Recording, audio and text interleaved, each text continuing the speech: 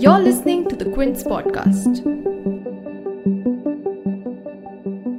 A dispute that began in 1949 and stretched right up to 2019 will hopefully get closure soon. The Supreme Court is set to deliver a verdict on the Ram Mandir Babri Masjid title dispute case before 17 November, and calling the case complex would be an understatement. Will Ayodhya, the small town in Uttar Pradesh that became synonymous with a 70-year-long legal dispute, finally get to see the end of the tunnel?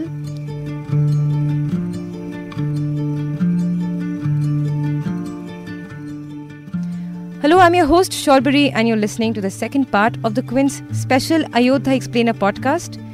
Irrespective of what the judgment turns out to be, it's sure to have an impact on the Indian people, the society and politics. And in this podcast, I'll deep dive into the history of this long-drawn litigation and also take a look at the arguments that have been made in the court from each of the parties that'll form the basis of this verdict.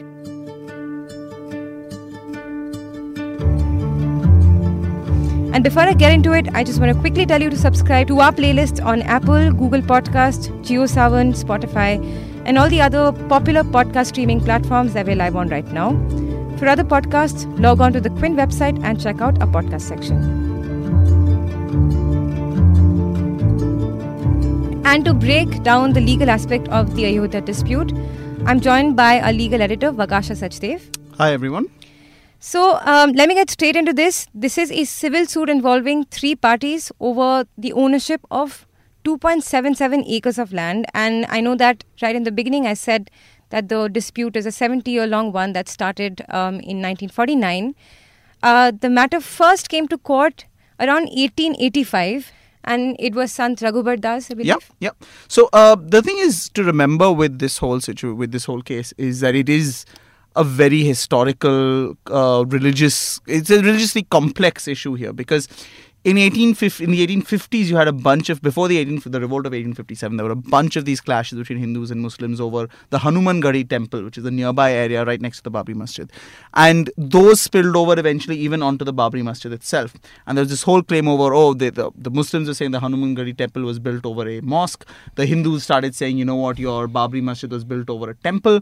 And there was this whole conflict. Around 1857, then the Hindus, a sect called the Nirmohi Akhada, started, so they were offering worship at a particular site in the complex. Now, the Babri Masjid, there used to be the main area. There's 3 domes, and then there's a whole courtyard and all of that around it, and a graveyard. Now, this is what the whole complex is supposed to have. Now, the Hindu parties said, you know what, we need to start worshipping Ram in this complex area, and they set up a raised platform called a Chabutra. And this Ram Chabutra was where they started offering worship, and where they originally claimed the god Ram was built. And interesting to note that at that time, they never said it was inside the mosque. This Ram Chabutra was outside the mosque. So that's where the first suit then comes out, because the Waqf board and the Sunni and the Sunni Waqf board, which is the representative of the Muslim groups and representative of the mosque, they are like they're asserting their ownership over it, whereas the Hindus start trying to say, you know what, we also want to have rights over this land. Because the Hindu parties suddenly go and file a case saying, you know what, we've been offering prayers at this site for some time now, and we think we should have a right to pray here. And you know what, to ensure that we get our right to pray here, we also want a declaration of title over at least part of it. Now, as I said, at that time, their focus was not the mosque itself. The title suit claimed the whole, sort of almost that whole land, but their focus was this area called the Ram Chabutra outside, which the British at one point built a wall to separate the Chabutra from the mosque, because that's where the Hindus were praying, and the mosque was where the Muslims were praying. Now, this is important to keep in mind, because in 1886, the local courts there actually held that this land there could be no title for the Hindu parties, and that it was actually with the Muslim parties, and it should stay like that. So that's where, again, all of this comes out, and because all of these arguments come into play later in the main case itself. So from there to 1949 is a period when basically the Muslims keep finding themselves having less and less of an opportunity to actually access the site. In 1934, there's a whole lot of damage done to the mosque, and pretty much from then on, it's almost impossible for them to even pray at all there. And they say that they were trying to, but pretty much they weren't. And in fact, the Nirmohi Akhada actually even agrees that they weren't, and that's one of their legal arguments, that the Muslims weren't there. So, and then of course we come to 49, which is when the massive famous incident happened, which Shorbari obviously covered in her podcast earlier. Right. So in 1949, there's a rumor that goes that at around 3 a.m. with a flash of lightning, the idol of Lord Ram suddenly appeared inside the mosque. And so from that period onwards, the mosque is shut. And again, in 1949, the claim over the ownership comes back in court. Because, so there, the local administration says there is a dispute here. There needs to be, who owns this land, we're not sure. And they impose stuff under the CRPC, under Section 145 of the CRPC, the Code of Criminal Procedure. And they say, look, we need to now have a whole procedure to determine who's the actual owner of this site. And then they appoint what's called a court-appointed receiver, sort of a administration person is going to then administer the property. So the Waqf Board doesn't keep the keys, the Nirmoy Akhada doesn't keep the keys to the place, it's the a receiver, and the receiver locks the gates. There is sort of a darshana still allowed, like through a side gate, they can kind of see the idols for the Hindu parties. And there's a priest allowed to kind of sort of attend to that, whereas the Muslim parties, interestingly, are not allowed to actually enter. But that's what happens in 1949. And this is then it's at this moment that the modern case properly starts. So, I mean, important to remember, there are three key parties to the litigation from the Supreme Court. There is the Nirmoy Akhada, the Sunni Waqf Board, who are the sort of original protagonists in this play. And then the third one is obviously the very special one, which is the god Ram himself. And we'll come to that in a bit. But the original protagonists, as we said, going back into the old case and everything, are the Nirmoy Akhada and the Sunni Waqf Board.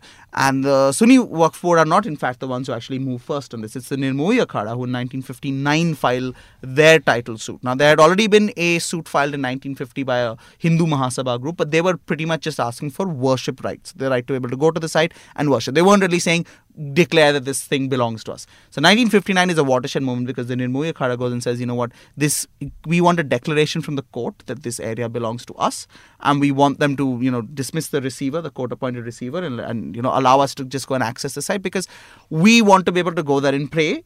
And again, so they're taking up a very long line of argument that the Hindus say we want to be able to pray here, but they're adding to it now by saying, you know what, give us the title to the land again. And they're going back to what they tried in 1885, and they're trying it again now. The difference between the two situations is that they are now saying that, look, from 1934 onwards, we've had pretty much possession of this, and the Muslim parties have not. And there is a concept called adverse possession under Indian law and common law in the UK and all as well, where it's that basically like if I have continuous uninterrupted possession of a particular patch of land and there's some basic reasoning for it, and the other side hasn't been able to file a proper thing to contest that, then I can ask for a declaration that I now own the place. And so why did it take the Sunni Waqf Board as late as 1961 to actually claim exactly ownership? So because the thing is 59 is when the Nirmoy Akhada do it, in 60, and it's 2 years after that the Sunni Waqf Board finally wake up and are like, let's also file a title claim. Now, sort of the arguments both of them raise in this kind of tells you why though. So the Nirmoy Akhada's whole thing is we've had possession since 1934 at least, so give us this land under this concept. They also try to make a claim and they make this argument that look, there was never really a valid mosque out there. They say that the Babri Masjid was built by destroying an existing temple, and according to Islamic tenets, that is illegal. That's un-Islamic. A mosque cannot be built after destroying a temple, and they say there are certain un-Islamic features, including some inscriptions and things inside the mosque. So it's not really a valid mosque. So the Sunni Waqf Board should not have any ability to claim any rights over it. And in the meanwhile, we've now gone and taken possession, so recognize our right. The Sunni Waqf Board argument, when they come in, is there, and one of the reasons why perhaps they were, you could maybe say, complacent and they didn't come in earlier was that they're like, look, there is an 1885 judgment. It's already 1886 judgment. It's already said what is going to happen here. So why are you, this whole stuff doesn't make any sense. There's no cause for any of this to be brought up all over again, because in fact legally you have this concept called res judicata, which says once the courts have decided everything and all the appeals are over, that's it. You don't have to relitigate the thing over and over again. So they're like, that's it. Why are we having to get into this whole question all over again? In the meanwhile, also, by the way, we've had possession of the site as well. You've unlawfully kept us from accessing the site since 34. You can't claim that as grounds for saying you should now be given ownership. So the Waqf Board I think it was like they didn't think this was going to get this far at that point. I think they thought that their rights would perhaps be easily accepted, their claim would be easily accepted, and that's why they filed in 61. And then there's a lull that continues up to 1986, irrespective of the fact that so many things have actually happened before that, like the appearance of Ram, because the status quo is maintained and nobody is going in or going out. Exactly, because the court says, look, maintain status quo, nobody goes in, nobody goes out, the place is locked up. the Ram idols are still left in there. They've not been removed, even though initially Jawaharlal Nehru actually wanted them removed because back in 49. But they weren't removed because the local administrator thought it would lead to like communal riots and stuff. So that's all still. So it's all being kind of just put into cold storage for a very long time. Until 1986. When the locks are opened. Yes, and then some random lawyer goes, Hindu lawyer goes, and he goes and he's like, I want to be able to allow to worship this, so open the locks. And the district judge just is like, yeah, you know, actually, go ahead. Why are this would otherwise be an interruption of your right to prayer. And he actually cites divine inspiration as the logic. I mean, yeah, and this is sort of this is to become very, very important going forward because it changes the whole case. This whole thing of starting to bring the divine and bring all of that in, as we know, by 1989. So then, okay, the locks are opened, and one other thing that happens is that Ram Lalla, the deity, which is infant Ram, also becomes a part of the litigation in 1989. How do we even come to that? So that's a culmination of the things which have been happening in the meanwhile. So while 61 to 86 nothing's happening in the courts, there's obviously a lot more happening. So again, if you head over to Shawbury's podcast, you will be hearing everything which is happening politically there and the rise of the Ram Janmabhoomi movement. And that's the key here to this, because they are trying to, there's this whole now broader movement by the VHP, by these bigger Hindu organizations, which is becoming political, and they now want to be able to bring this dispute to the fore in that sense. They don't want it to just be a little technical legal dispute between the Sunni Waqf Board and the Nirmohi Akhada. So now a retired Allahabad High Court judge who's basically connected to the VHP, Deoki Nandan Agarwal, he says, you know what, I am coming to the court now as the next best friend of the god Ram. And the god himself needs to have a say here because we believe he was born here, we believe in him, and he therefore has this right to be involved in this case because it's his land. Now, this can sound a little bit bonkers, I think, to, you know, if you're not aware of how this works legally. But yes, in Indian law, it is possible. It is possible for a god to have legal personhood and end up being party to cases. Now, traditionally, this is because you have these long-standing old temples and they have these idols which have been there for hundreds of years. So they are recognized to have, because the temple has been running for hundreds of years and been maintaining resources, maintaining land. So you can't just say, oh, all that doesn't exist anymore, right? So in those circumstances, you used to have a thing that the temple and the god can be recognized, and that allows them to have legal personhood. And they because essentially they can't come there, you treat them the same way you treat a minor, and so you have a guardian or a next best friend who comes to court and makes the arguments for them and does everything. So that's what Deoki Nandan Agarwal does in 1989. And he gets the court to actually kind of take this case on board. And it sounds a bit crazy, as I said to us, but he's able to make it happen. And it's what's very interesting is it's not just Ram Lalla, it's also the Ram Janmabhoomi who comes now as a party to the dispute. Which is the land. Which is the land itself. And there's an interesting reason why this happens. Because essentially, as I said, when you look at the way this works for other deities also, you have an idol which has been there and that is supposed to be where the god vests himself, right? Now here they have idols, but the idols have only come in 1949. So what about what happens before? Because their whole claim is that this place is, you know, been divine for centuries, since antiquity, since time immemorial, when Hindus have believed that it's the birthplace of Ram, and they've come and worshipped there. So now they have to say, you know what, and it's not just Ram Lalla's idol, it's also the land which has been, you know, a deity. Because it's been Ram's birthplace for all this time, it is a deity in itself. There's been temples there before, to Vishnu, to Ram, because Ram is anyway an avatar of Vishnu as well. So, you know, all of this imbues this place with this sort of sacred kind of importance, and because of that belief which all the Hindus have about its sacred importance, it has to have a right to be there. And you know what, since that's there, nobody else can own this land. Only the god Ram and the Janmabhoomi itself can own it, and nobody else has powers over it. So that's very important, because this is now where the VHP is able to get itself into the litigation, which it couldn't do till now. And I know Vakash has already mentioned it, but I'd also like to say that we have a more detailed throwback of the history of the dispute and the political developments that took shape in the 80s that ultimately led to the demolition of the Babri Masjid. So you can check out the first part of the podcast as well, and you'll find the link on our show notes. And now coming back to the dispute, the decades between 1989 to 2010 was actually really action-packed. Firstly, in 1989, the Allahabad High Court clubbed all the different cases together Did that turn out to be a bad thing? I mean, the thing is, because traditionally you were just going to have a very straight legal dispute between the Nirmohi Akhada and the Sunni Waqf. But by clubbing now all of these together with the Ram Lalla petition and Ram Janmabhoomi petition, the whole nature of the case changes and it becomes a lot more about faith, because the Nirmohi Akhada had also been making that argument, but they also had their adverse possession claim, which was something which they were which would have likely been the focus. But because now you've got Lord Ram also there, now the whole focus on what was there before, was the mosque built on a temple, what was being done with this land earlier, all of that now comes even more to the fore. So that's a big turning point with what happens. So, and then in 1992, December 6th, the Babri Masjid is demolished by Kar Sevaks, and then from 1992 to 93, the next year, we see a lot of violence triggered by the demolition. There was the Bombay riots, and then there was the 1993 blasts in Mumbai. And there were also smaller riots in other cities in India, and by the end, around 2,000 people had died across India. So these events, did they also have any effect on the case ultimately?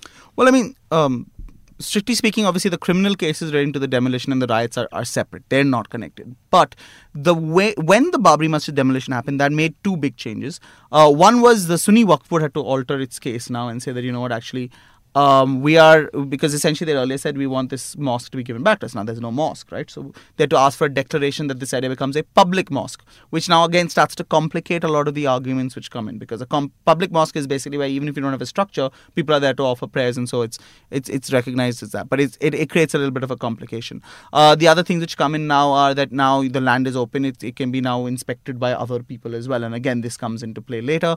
The other big development which happens is that the VHP sets up a trust called the Ram Janmabhoomi Nyas, which buys up all the land around the disputed site. So the disputed site is for a lease of ₹1. For crazy ridiculous things is happening there, right? Your disputed site is 2.77 acres. Within that, in fact, also there's at the end of the day the 0.313 acres, which is the dome and the main structure of the mosque. That's sort of also at play. And now you have around it 67 acres has just been bought up, which now practically this creates a problem, right? Because nothing about it. Even let's say the Muslims were to win the case, they surround it. You're never going to have access to your thing. And they also build a platform around it. They actually concretize They start the area. building things all around it, which is why then the government actually has to swoop in 93 and it has to acquire the land. Then this gets challenged in the Supreme Court and it gets upheld.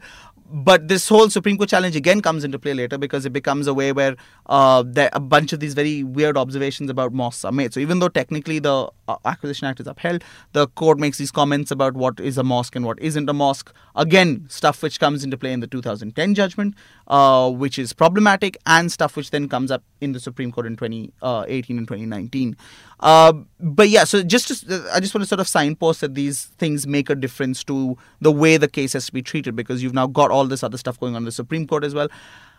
But finally, 1993, the actual nitty-gritties of the title dispute case start in the Allahabad High Court. And then one-man commission constituted by the parliament to hold those who were culpable. But the commission was only supposed to submit the report in 3 months' time, but that never happened. It took, I think, 17 years. Yeah, I mean, well, it's interesting. The Liban Commission and the Allahabad High Court basically went on the same timeline finally. Right. Even though they both should have actually, like, if you look at the way the Supreme Court has heard the matter, it's been wrapped up in 2 months, so it can be done. Whereas the Allahabad High Court didn't do it. The Liban Commission didn't do it. And that's, of course, a huge it's a separate kettle of fish on how that's messed up so many other things, I think, about India going forward. But what we're looking at when it comes to the Allahabad High Court in this time is that it goes through 2 bursts of hearing the arguments. The first is 1993 to 2002. And again, that's like 9 years, which is a bit weird that it took so long. But, they're going through all these competing claims. And, of course, now the big complication is the Ram Mandir debate has really come into the fore, because the Ram Lalla and Janmabhoomi are saying, there was a temple, this mosque was built on top of it, therefore it's an invalid mosque. Look at all these other things which are there in the mosque which show it was never, it's not Islamic. And so as a result, finally, the court asked for the Archaeological Survey of India to conduct an excavation. And now this becomes possible because you've had a demolition of the mosque. And they go and look in and they spend some time going into the whole thing, and they eventually come up with the body of the report is quite inconclusive. It just says, there seems to be some sort of structure there. There's some signs which indicate it predates. It's an ancient structure, so it predates the original mosque. But it doesn't really draw any conclusions there. But in the end summary, like a kind of report, it seems to indicate, we think there was a Ram temple there. So it becomes very controversial, this ASI report. And then it gets argued a lot in the case going forward in the second phase in the Allahabad High Court, which is from 2003 to 2010. At that point, sort of the arguments which we've briefly signposted for you. The Sunni Waqf Board says, we've had legal title over this. It's already been decided by court. You know what? Give it to us. They have a backup argument, which is that, if you're saying that, maybe there was this Ram temple and all of that, why don't you actually look back and see? There's this whole, if you're claiming, like the Nirmohi Akhada is claiming adverse possession, fine. Let's say there was a whole invasion, they destroyed a temple or whatever. That was like in 1500 something. Since then, it's 300 plus years, there's been a mosque there. We've had possession, we've prayed over it. It's been recognized as part of our land. You don't get to make an argument now to say that we don't own it. We do own it, so it's owned. But that's the sort of backup argument. The Nirmohi Akhada is back with its thing of saying, Ram temple is there, Ram temple is there, we have this. But now, interestingly, they're kind of talking more about the fact that, we are the guys who've been performing the worship here since the 1400s. We are the Mahants, we are the Shabets, as it's called. Shabetship is a technical term here. So we have to be given our right to worship, and for that to be, and that needs to be effectively given to us. And hence their claim. And they're like, look, we've been on parts of this land, for a while now, so just give us the possession. And then the third is Ram Lalla, who, as we said, is saying, since antiquity, this belongs to us. Look, now ASI report is also there. Other random things are also there. And so, therefore, give us the land. So that's the arguments before the Allahabad High Court. And after almost a decade, the Allahabad High Court actually delivered the verdict in 2010. But despite taking so long, the verdict actually made no party happy.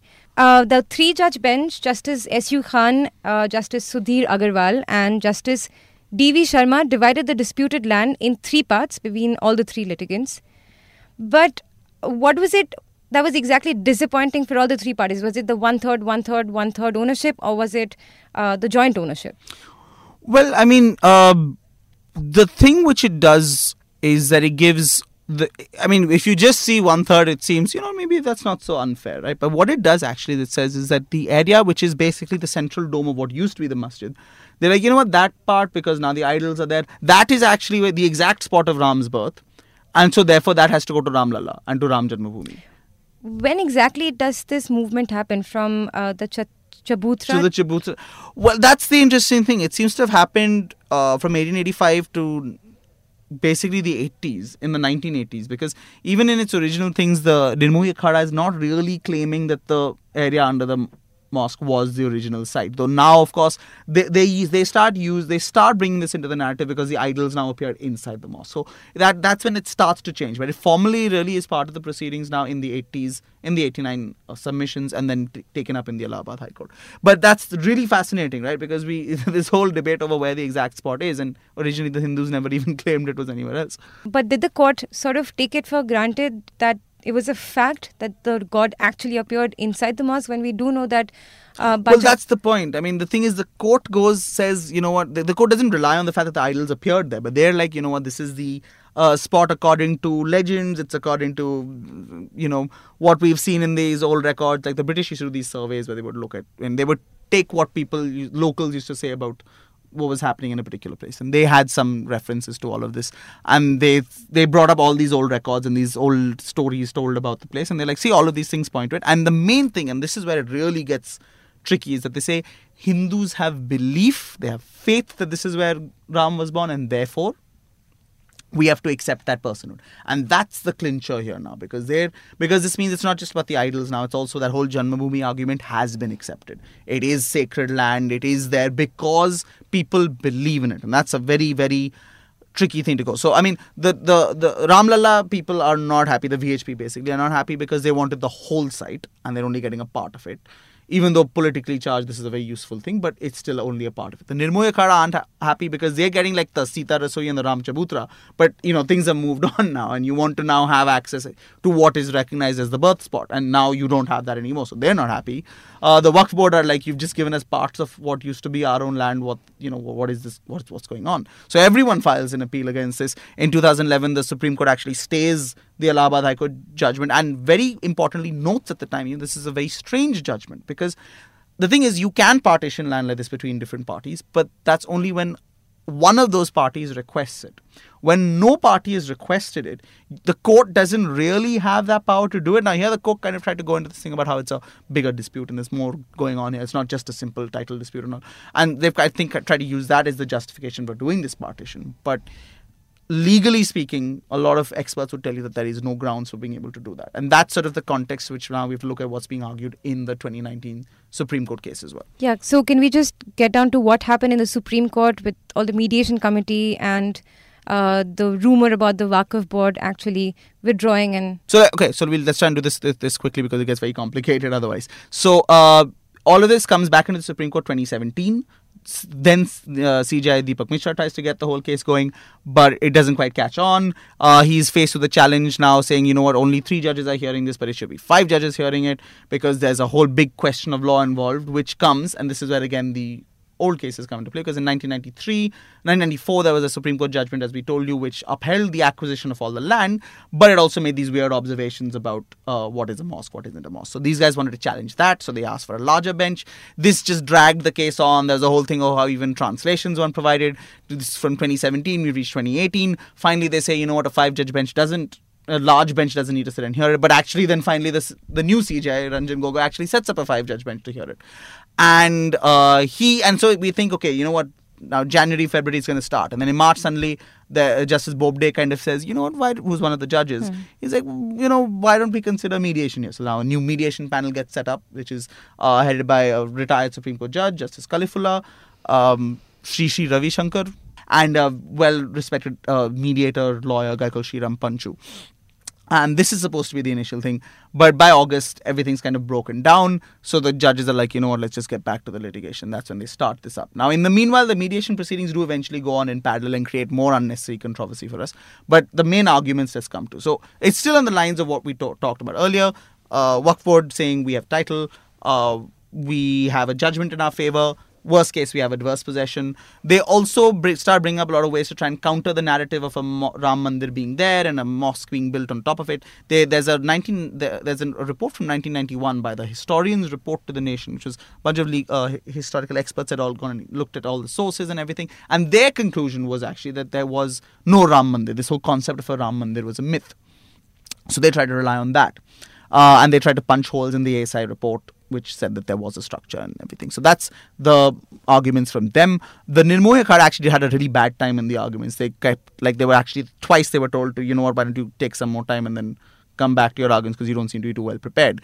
So and I believe somebody also came up with a whole map of the exact birthplace of Ram. Well, that's because as I'll just come to it, the Hindu parties tried to bring all sorts of things to try and claim that this was the place where Ram was on. So it wasn't just now the ASI report, it was all these random books by RSS guys, by ideologues of various, not particularly the most credible academic reputation, let's just say, but there was this overload of things which just kept on being dumped, that, here's another book, and here's another map, and here's another thing, which is why we had that famous map tearing incident on the final day, because the lawyer for the Sunni Waqf Board, Rajiv Dhamma, was just like, you've already had time to submit things. You've not submitted this in the official time when you were supposed to. What is this nonsense map you're kind of handing to me? So obviously you had that whole very famous incident. But in the meanwhile, the Nirmohi Akhada their thing was now really tricky. They were just having to kind of establish that, look, we are the guys who've been performing worship, so we want those rights. So they were less focusing on their ownership claim, even though they had a pretty strong legally claim using the whole adverse possession thing. But their whole thing now was just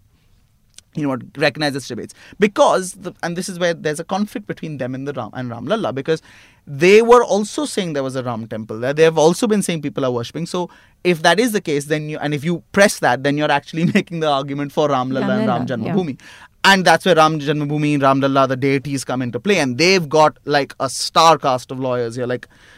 They have a guy called K. Parasaran, who was called in court the Bhishma Pitama of the Indian legal profession. C.S. Vaidyanathan, another very respected senior advocate. Shyam Devan, who you may have heard of from the privacy and the Aadhaar cases. So all of them are arguing, and they take what we consider to be fairly weird arguments, and they make them actually legally credible somehow. And they are bringing up this whole thing of saying, look, there is a strong sense of belief. It's backed up by a number of records. Therefore, there has to be some investment of personality in the gods and the deity and the land. And therefore, this means they have to be given the land as a whole. And their thing is, look, especially because the Ram Janmabhoomi is involved, you can't now divide this territory into different spots. So the arguments go on for 40 days. 40 days. And like the CJI, in fact, normally hearings don't take the whole day. Like here, they would take the whole day. So, I mean, in terms of hours, maybe even longer than the Keshavananda Bharati case. But like a lot of time spent on this. So 40 days of hearings, lots of drama on the final day, including this whole weird stuff about withdrawal.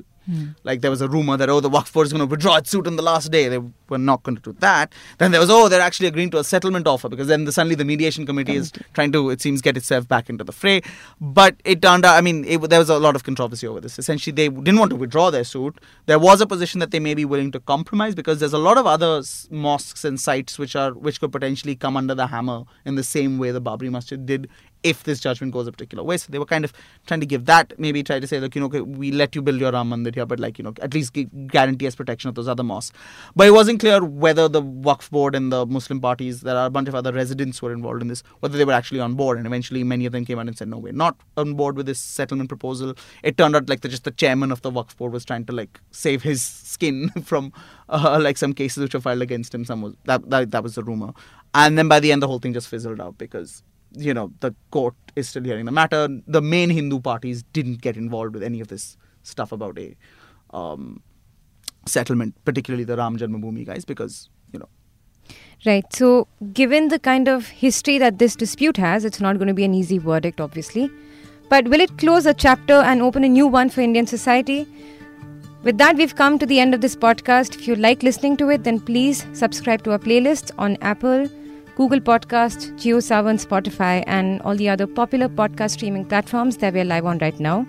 For other podcasts, log on to the Quint website and check out the podcast section. For any feedback, shoot an email to podcast@thequint.com.